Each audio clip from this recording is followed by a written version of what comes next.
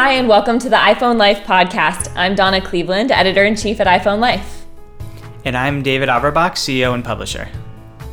We are here to report on Apple's Mac event that was just held a couple hours ago. We got a new line of Macs with Apple's own M1 chip. This is a first for Apple. And so we're going to tell you what that means for you, whether you should buy the new Macs, and whether we got any other surprise announcements at the event, if you just stay tuned. And first, David's going to tell us about our sponsor for this episode. Yeah, so this was perfect timing because our sponsor for today is Matthias. And Matthias manufactures keyboards, and they have really excellent third-party keyboards for both Macs and PCs, and also iPhones and iPads. And they have a couple that I want to tell you about today. The first one is they have a wired keyboard that Apple has actually stopped making wired keyboards now. So they have a wired keyboard that really premium materials, made of aluminum, matches sort of the style you're used to with Apple. And so one of the new products announced today was the Mac Mini, which if you buy a Mac Mini, you're just getting the computer part. You're not getting any of the third-party stuff like a monitor, a mouse, a keyboard. And so I would highly recommend Matthias. I actually have a Matthias keyboard right in front of me. The other product I want to recommend, though, which is just my favorite Matthias product, is their Bluetooth keyboard. It has a couple advantages over Apple's Bluetooth keyboard. First of all, again, it's premium materials, it's high quality, it matches your Mac, but it also has a battery life that lasts over a year, as opposed to, I believe Apple's lasts like 3 months. It is backlit, and they do this cool thing where they have two batteries so that because backlighting drains the battery, so if you're drain your backlighting battery, you can still use your keyboard.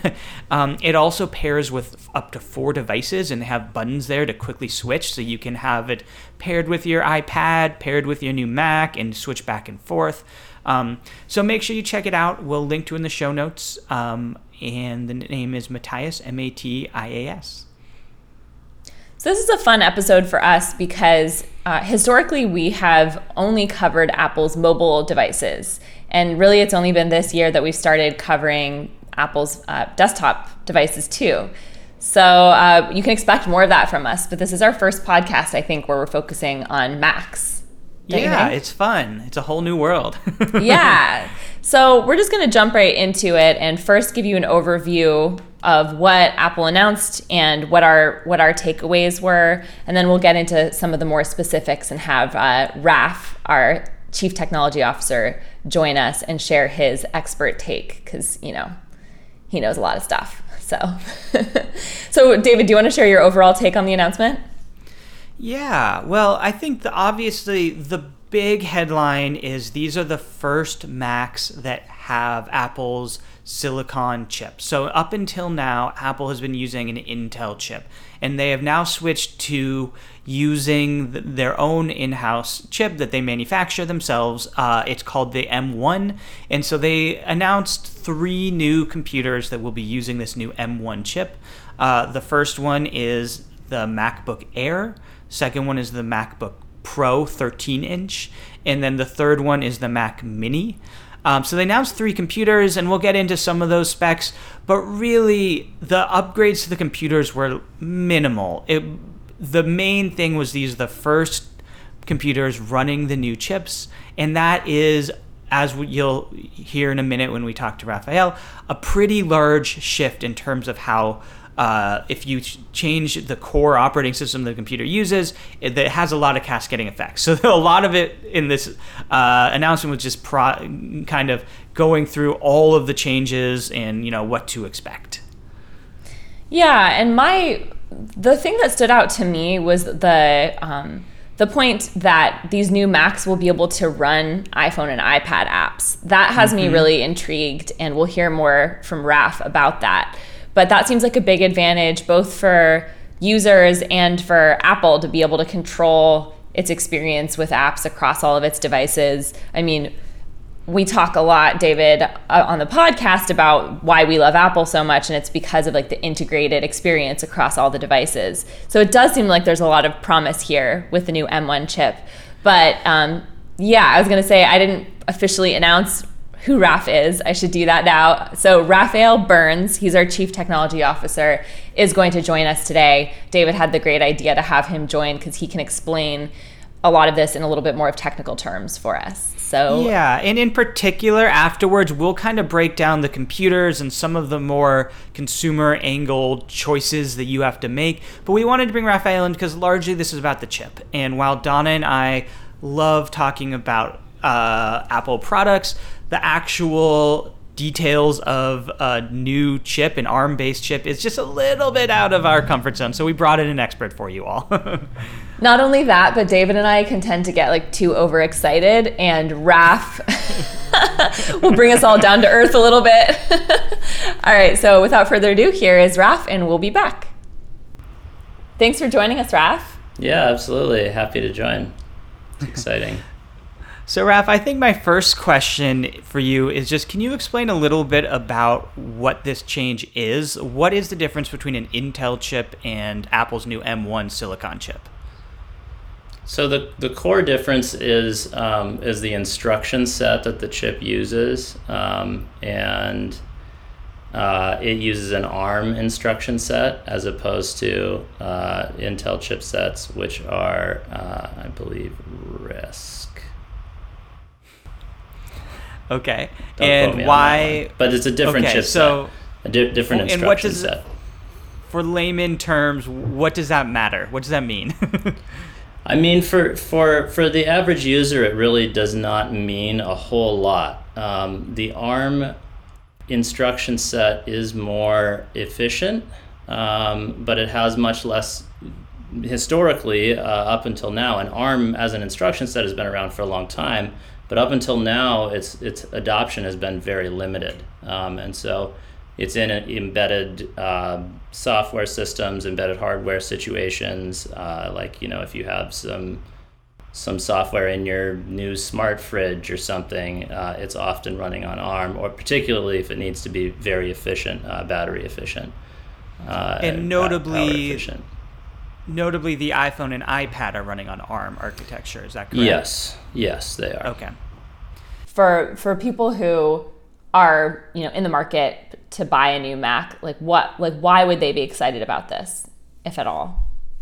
It's definitely it's a little bit of a tough one for me, and I to some degree I think we have to wait a little bit and see exactly how it shakes out. Anytime there's a new processor announcement, there's a lot of grandiose claims about performance and all of this kind of thing, and you really have to wait and see what third party benchmarks actually say. Now, the one thing that I can think of off the top of my head, I mean, there's two things actually off the top of my head that could be great for why we should be excited potentially. One is the battery performance could be fantastic compared to what it is today. The ARM instruction set's significantly more efficient, so you could get much better battery performance. And then the second thing that sounds pretty compelling to me is being able to have your iPhone and iPad applications running day one on your Mac. Those to me seem like the most concrete benefits to the average user right out of the gate. And I think in addition to that, Apple made a lot of claims about how powerful this processor is going to be, how it's 8-core, how it's one processor instead of several processors. They made a lot of claims about 3 times the computing power relative to PCs. What do you make of all those claims?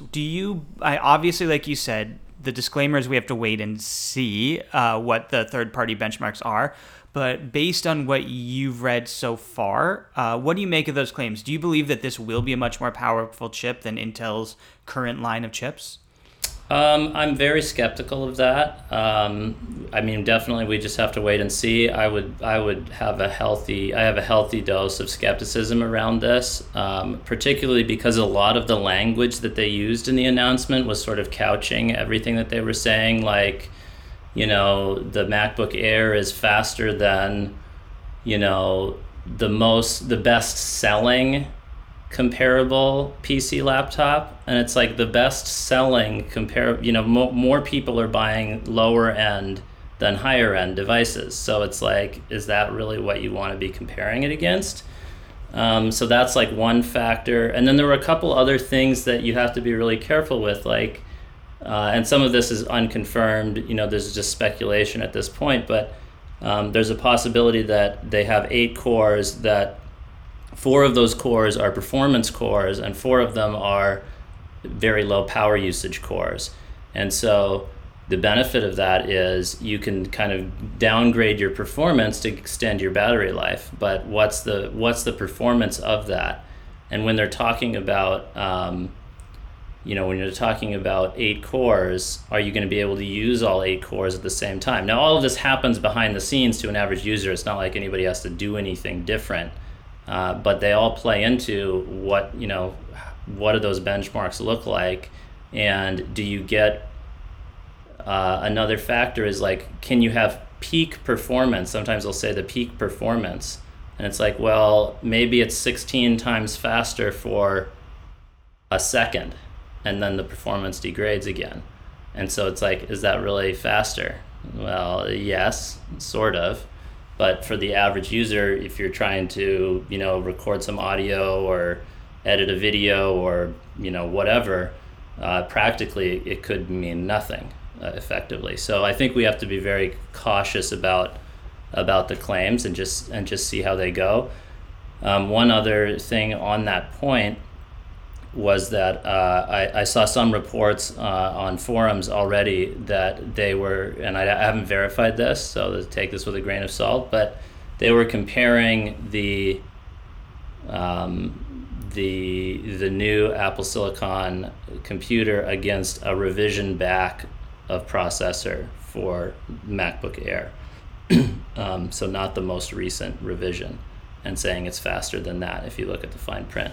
So if that's the case, it's pretty painful, and so there's some time before we get to comparable performance. Yeah, it's really nice having you help us cut through some of the marketing jargon that Apple uses to understand what it actually means. But what I have to say does sound exciting from what you said is the battery performance. Like that, on my MacBook Pro, I'm to a point with it where it lasts only about like maybe an hour and a half or something like that. And having a MacBook Pro that you could just, or Air, that you could just travel around with for hours without having to worry about that sounds pretty great.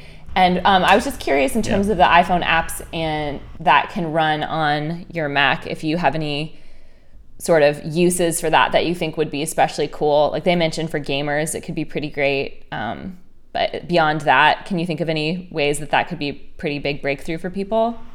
It's a little bit hard to predict in there. I think the area that potentially is compelling is that it potentially opens up an opportunity for developers to come up with completely new applications. And what I mean by that is it just changes the math for a developer potentially on what's their upper limit on users that they can get, and does it make sense to invest in an application. And if it's a scenario where they're talking about developing features in 2 completely separate applications, one for Mac and one for iOS, and then maybe one for Android and one for Windows. Every additional platform that they have to support, they have to see the sales or whatever their monetization strategy is for their business, whatever their business model is.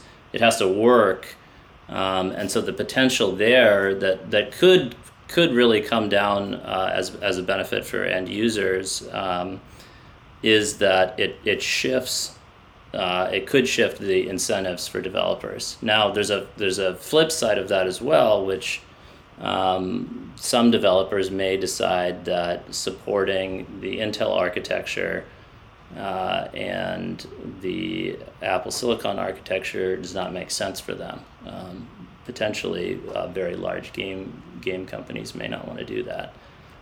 So it could go either way, but that's one potential benefit I could see. And Raph, this actually brings me to one of the questions that I had, which is Apple has promised that they're going to use something called Rosetta Stone to be able to use Intel-based software on the new computers. How much should we believe that claim? How many Intel-based applications are actually going to be able to work on the new computers? There's definitely, we just have to see. I'm skeptical, certainly, and I can give some historical context. So previously, Apple was on PowerPC, and then when they switched to Intel, they had actually the same thing. They had Rosetta, which allowed you to run applications that were written for the previous architecture without having the developers having to update them, basically. And they claimed that you would get about 80% performance. In actuality, it varied, but I think it was somewhere between 30 and 40% was the actual performance you would get. So that obviously is, that's a huge hit on how effective that is. And importantly, there are some categories that are just not at all going to work at all. That's probably a smaller subset, but for developers, for example, who are using virtual machines or who need that kind of functionality, they just are not going to have that capability at all, full stop. And so what do? It's tricky. Yeah, great. So I have one more question. I don't know if Donna has any more, and this is something Donna and I will be debating a lot after we let you go back to your day job. But what is your buying recommendation? Should people be buying these new computers, or who should be buying them? Yeah, it's a good question. I think I personally, if you really just want the newest thing, then I could potentially see that. If it's a novelty thing, it's hard for me to recommend it as a like primary workhorse kind of computer at this point. I think certainly I would advise that you let somebody else go first and then see how so many of these claims on performance, battery life, and compatibility with legacy applications, how that goes before you jump in. They did come at a nice price point, so that was compelling. But I would wait personally. But what's tricky, and we've talked about this a little bit off the air, so to speak, but it's tricky to also advise or suggest buying an Intel-based Mac right now, if that is going to be deprecated at some point and not updated. It's tough either way. So maybe just wait for now if you're unless I you would need to buy a new device. Yeah, I would wait. One thing they mentioned a lot at the announcement, and this is just my last question before we let you go, but they talked a lot about the new operating system for the Mac OS Big Sur, and how that pairs so nicely with, it runs really well on the M1 chip. And I was just wondering if you had any opinions on that. Do you think that there's truth to that in order to take advantage of Big Sur, you should get an M1 Mac? Or definitely not? Definitely the first part of it is almost certainly true, in that they because they've had the opportunity to develop the software specifically for it, certainly the M1 chip will perform better on Big Sur, or maybe I should go the other way around. Big Sur will perform better on an M1 chip probably than on any other chip. So from that perspective, I think that's almost certainly going to be true. Yeah.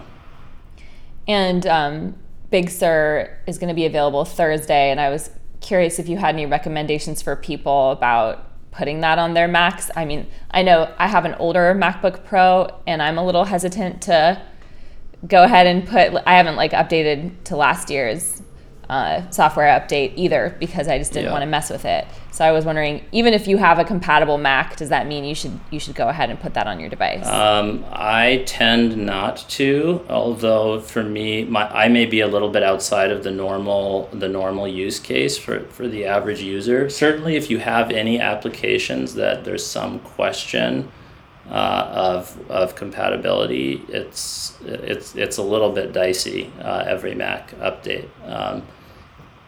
One of the funny areas where Microsoft actually does a better job of keeping backward compatibility between versions, whereas Apple's attitude is a little bit more like, well, we're going to change everything, and if you like it, that's great. Otherwise, there's the door. And so they're more happy to break things between updates. So I tend to be fairly conservative on Mac OS updates. What are some of the bad things that happen?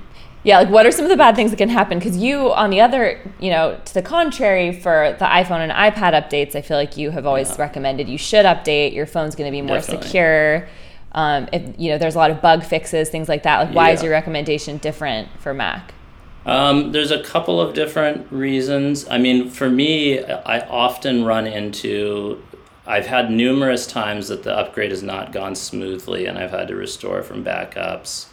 And it just ended up being a whole ordeal. I have also had the scenario where, some application, usually it's something around development or a professional application, all of a sudden doesn't work in the new version, in the new operating system, or there can be just weird. There are bug fixes, but they also can introduce bugs. It really just depends. And then the other reason that is a little bit dicey is, people are concerned about sort of planned obsolescence and inflation of, why is it that 10 years ago I could run a spreadsheet with a computer that was theoretically 100 times slower than the one today, and I can still just barely run my spreadsheet. Well, it's not really planned obsolescence, but there are a lot of new features and functionality. And if you keep increasing the software load while keeping your hardware the same, it's going to get slower most of the time.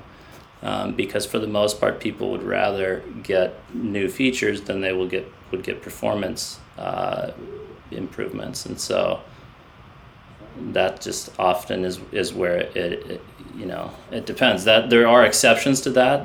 I don't remember, maybe 1 or 2 revisions ago, there was a performance-focused macOS update where they explicitly said, we're not adding new features. It's just going to be bug fixes and performance, or those are the highlights. And then in that case, it's it was a good idea in my opinion to upgrade, but you have to be careful. Thanks, Raph. I'm just laughing to myself because I feel like this is not what people are going to want to hear. Like, they're going to be like, I want to buy a new Mac now, and I want to upgrade to the newest software. But it's appreciated if you can help us be a little more realistic and cautious. Sure. Yeah, absolutely. One thing I just remembered actually on the new purchase decision was it looked like we've gone backwards in total supported RAM system memory for both the MacBook Air and the Pro. I believe the last revision could go up to 32 gigs, and the new one is only 16, I believe I saw. At least for the Air, and maybe also for the Pro. And so, that's another scenario. If you need a high memory, it's definitely, you want to wait for sure. Which most people want that. Yeah. Right? I mean, I don't know. They of course didn't release the 15-inch, so they only did the 13-inch, which is inherently a little if you're buying a 13-inch, you're not necessarily buying it to be your power workhorse computer. And I think for the vast majority of people, 16 gigabytes is enough. Yeah, that's probably if you're like Raph and has hundreds of tabs open, or you're doing really heavy lifting like Photoshop or some sort of video processing, then you want 32 gigs. But I think for most people, they'll be okay. But it is notable that they went backwards for sure. Yeah. Yeah, it's just another area. It's just another thing to keep in mind that, there are improvements, but, and I'll throw in one other thing that I don't know why I didn't mention this before, but it actually is like a kind of fundamental thing. When you change a platform, and this is mitigated to some degree because iOS has been on the same instruction set for so long, but when you change a platform, there are going to be problems with that change. It's not a trivial change. And so how well did that, was the QA process, how well was all of that? I don't know, but it's tricky. Well, thanks, Raph. Do you have any more questions, David, or should we let Raph get back to his other important work?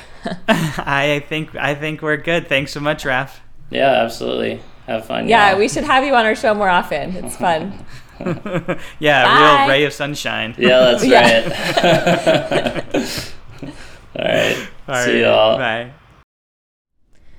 All right, so that was great having Raph explain more about the M1 chip to us, but let's talk about some of the details of the MacBook Air, Pro, and Mini, what the differences are there. And so for people who are considering making a purchase, soon, before the end of the year, that we can help them out and give them the information they need.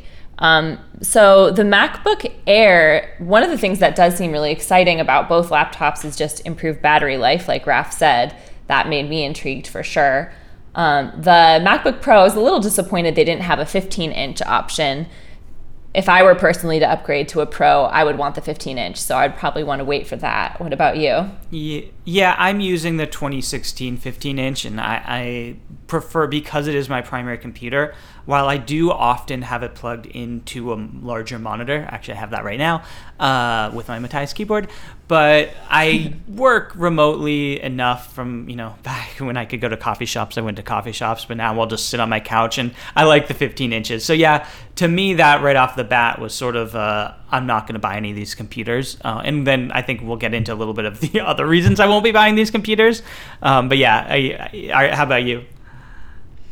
I wouldn't want a smaller than a 15-inch laptop, and my preference definitely at this point is to work on a laptop, because you can always connect it to a monitor if you want the bigger display, but then a lot of us travel a lot now with the pandemic, working remotely. It's great to be able to work in any room in your house, or for me, now I'm in Florida for a while, so you can see my background for those of you who watch the podcast regularly. I'm in a different setting right now, but yeah, so I would want the 15-inch for sure. So let me break down the sort of differences in each one of these, because I have these specs in front of me, and I think it's worth noting. So we have, because a lot of the MacBook Pro 13-inch and the MacBook Air are pretty similar computers, so it's worth kind of comparing and contrasting here. The first notable difference is that the MacBook Air is cheaper. So the new MacBook Air is $999 versus the MacBook Pro is $1299. And then we have, in terms of both the same display size at 13.3 inches, they both have the same M1 8-core chip. They both have 16 gigabytes of RAM, up to 16 gigabytes of RAM. As Raph said, we used to be able to put 32 gigabytes in the Pro, so that's a change. The one notable difference, so battery life is really where you get some notable differences. So the MacBook Air, the previous generation, had a 12-hour battery life. The new generation of the MacBook Air has an 18-hour battery life. So it's a pretty large improvement in terms of battery life, which is a really big deal for a laptop. And then the MacBook Pro, especially in one that's so thin. They're able to fit that in a really thin laptop. That's impressive. Well, and part of what I'm building towards in my comparing and contrasting is I don't really know why you buy the MacBook Pro 13-inch. I don't know why you pay more for that computer. It has the same processor. It has pretty comparable battery life. There's not a lot of reason, in my opinion, to necessarily pay more for it. I'm looking too in terms of the weight. Here we go. So the weight, there's funnily enough, pretty comparable weight. So the MacBook Pro 13-inch is 3 pounds, and the The MacBook Air is 2.8 pounds, so a little lighter, but they're pretty similar computers. I really think that the winner from this announcement is going to be that MacBook Air at $999. Yeah, I would agree with you. One of the little things I noticed that differences was that the MacBook Pro has higher quality microphone, which is nice, but it doesn't seem like a total selling, that it would affect my purchase decision that much. And they talked a lot about how the image processor for the FaceTime camera is better, but it's not like a higher megapixel camera or anything like that. But yeah, and they did emphasize Pro, those things, which seems nice, especially like people are using Zoom so much now. Yeah, absolutely. Those are nice features. The MacBook Pro does have a touch bar. You don't have a computer with a touch bar, do you? No, I've just heard you guys all complaining about how the touch bar is useless. Yeah, it's pretty useless. Every once in a while I'll use it in a way that I enjoy, but for the most part, I certainly wouldn't miss if it was gone. And part of me might even prefer it because you have these physical buttons for some of these controls, such as brightness and volume and things like that. Does the Air have Touch ID though? Because don't you love that? I do love Touch ID, and yes, the Air does have Touch ID. Oh, so yeah, another reason to not get the Pro and just go with the Air. Yeah. And it's funny because when we did our iPad coverage, we kind of came to that same conclusion that Apple made the iPad Air really compelling to a point where there was really no reason to buy the iPad Pro. And part of me thinks that Apple is kind of shifting strategies in two ways. Number one, I think they are making their middle tier products a little bit more compelling in trying to make their money off of those products as opposed to upsell everyone to the more expensive ones.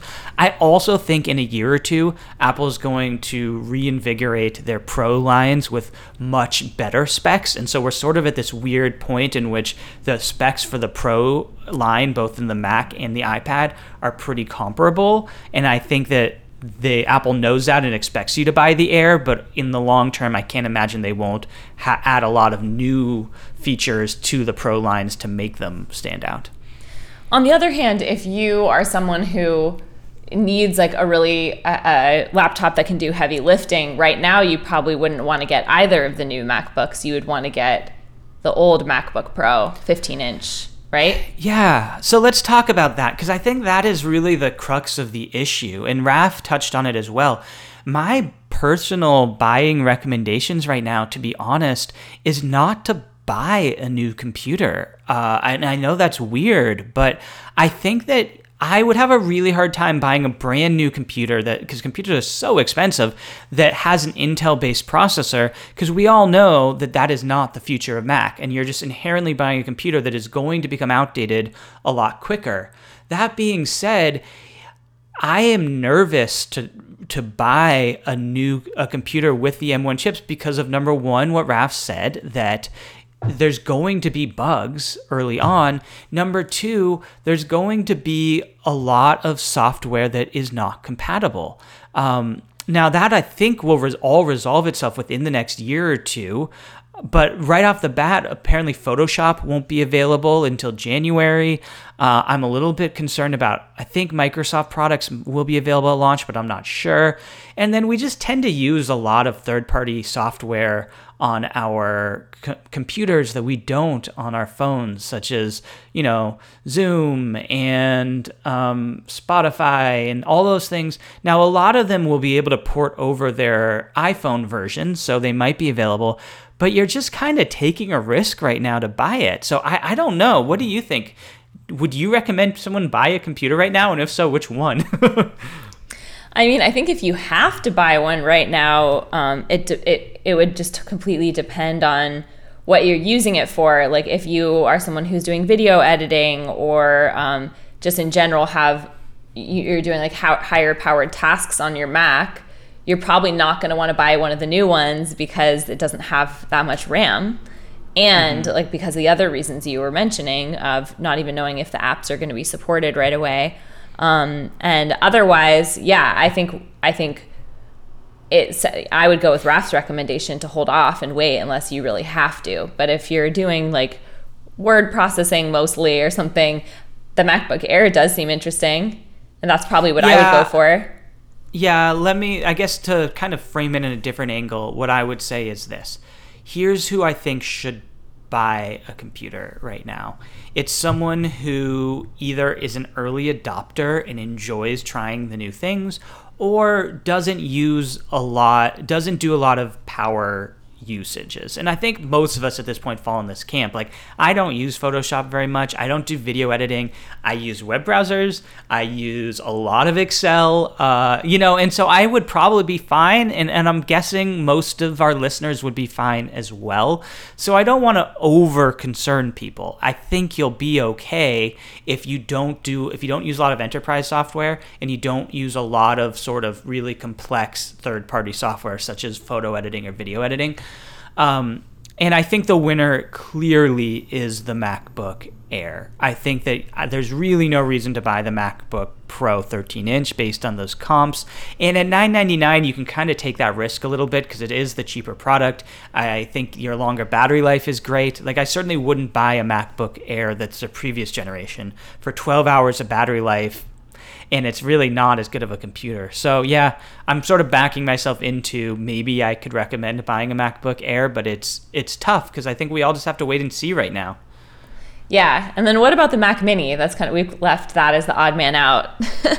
So the know. Mac Mini is the final Mac that Apple announced, and it is $699, which is $100 less than its intro price last year. So it's a little more affordable, and as David said, it's just a little box. So you have to get all the monitor and the keyboard and all those things to go with it. So at the end of the day, you will be spending more than that $699.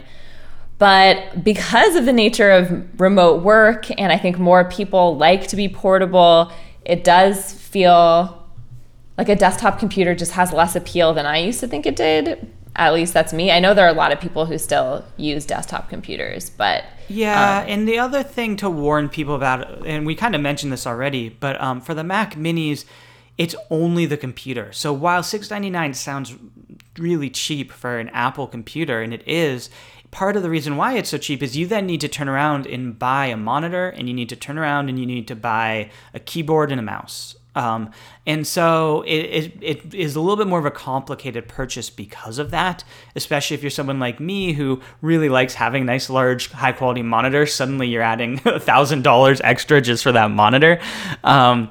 And so there are some people, if you know that you do not need portability, like let's say you have a laptop that you love and you're going to take around, but you do want to have a computer just for your home office.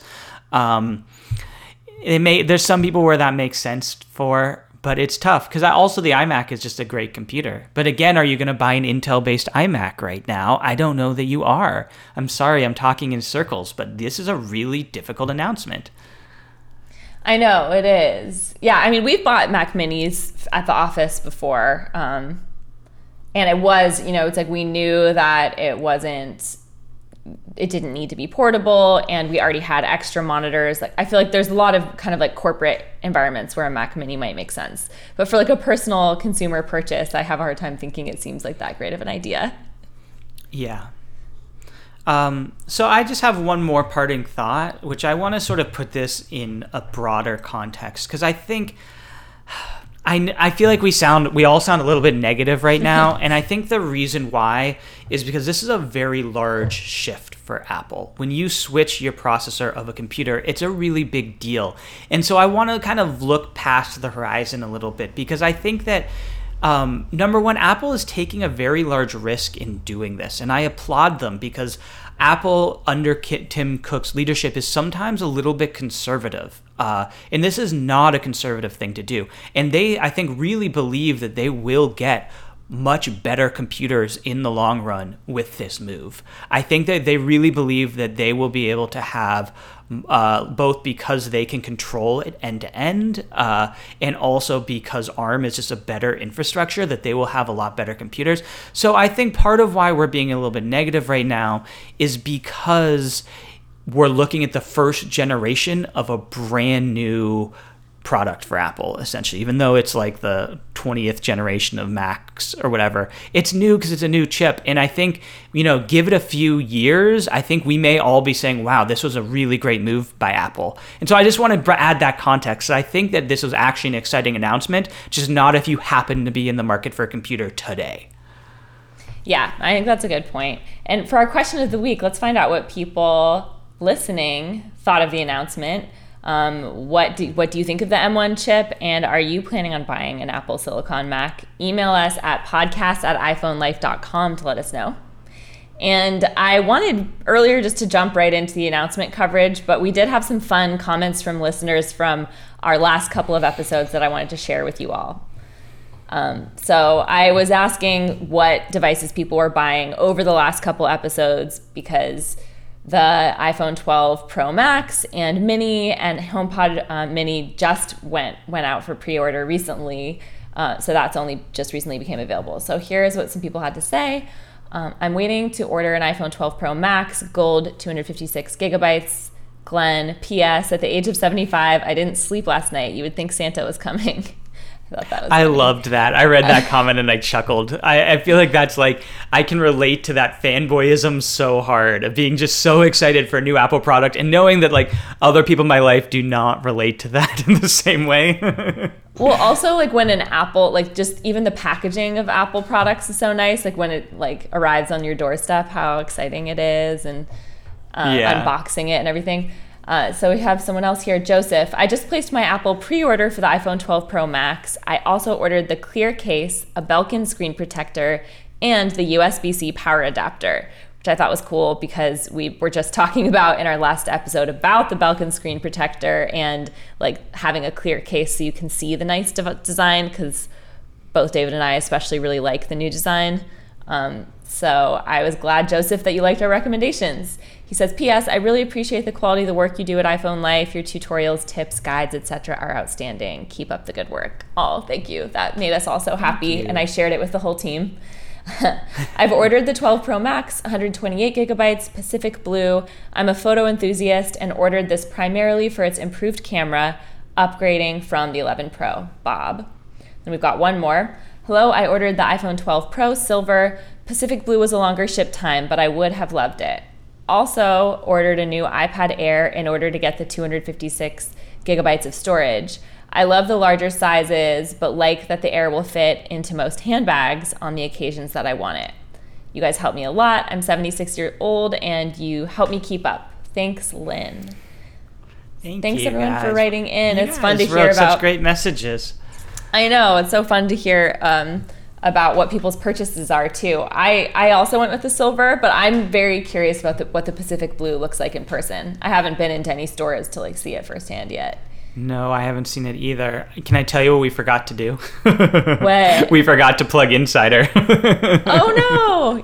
Okay, well, this is a good segue, because as you can see, some of the people who wrote in, I think, already are subscribers. Yes. So iPhone Life Insider is our premium educational service where we teach you to master your iPhone and iPad, and we do this through video versions of our daily tips, so you can learn something really useful in just a minute a day.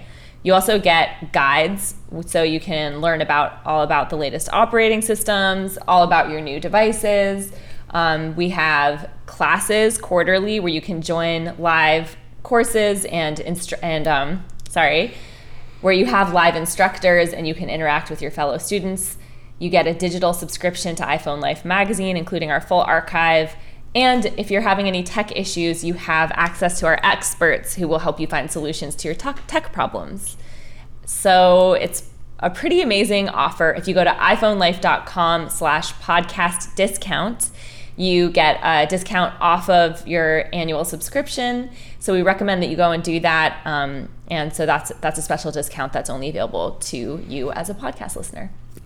Yeah, and a couple quick things to add before we let you all go. Number one, we have just updated a bunch of guides for iOS 14 and iPadOS 14. So we've updated our iPad guide for iPadOS 14. We have I think 5 new lessons there. We've updated our Messages app guide, and also our FaceTime guide for iOS 14. So a lot of new content we're putting in there regularly. Number 2, we have a new issue coming out of the magazine that you get a digital subscription to. Number 3, Donna and I are often the hosts or the instructors for the classes. So if you like listening to us in the podcast, you'll be able to hang out with us more and actually interact with us, ask us your questions. Yeah, it's a lot of fun. Already, with the courses are relatively new, and the last couple times where we've been able to get to know some of the insiders more one-on-one has been really cool. So we hope that some of you join us. iPhoneLife.com/podcast discount. It's the last time I'll plug it. Yeah, and so thanks everyone for tuning in. And also, real quick, if you answer a question of the day, which is, are you going to buy a Mac? If so, which one? Also, please let us know why. Because we get a lot of emails from people who just go, I'm buying an iPhone 12. And I love hearing from you, even if that's all you have to say. But then we don't usually read it out because it doesn't we need a little bit more of the why so that we can read it out. So please tell us why. Yeah, podcast@iPhoneLife.com. All right, we'll be back in 2 weeks. Thanks, everyone, for tuning in. And see you, David. Now I'm in Florida. He's in Iowa. So this is our chance to hang out. Yeah. All right. Donna and I always joke that this is our social hour. Yeah. Bye. Bye.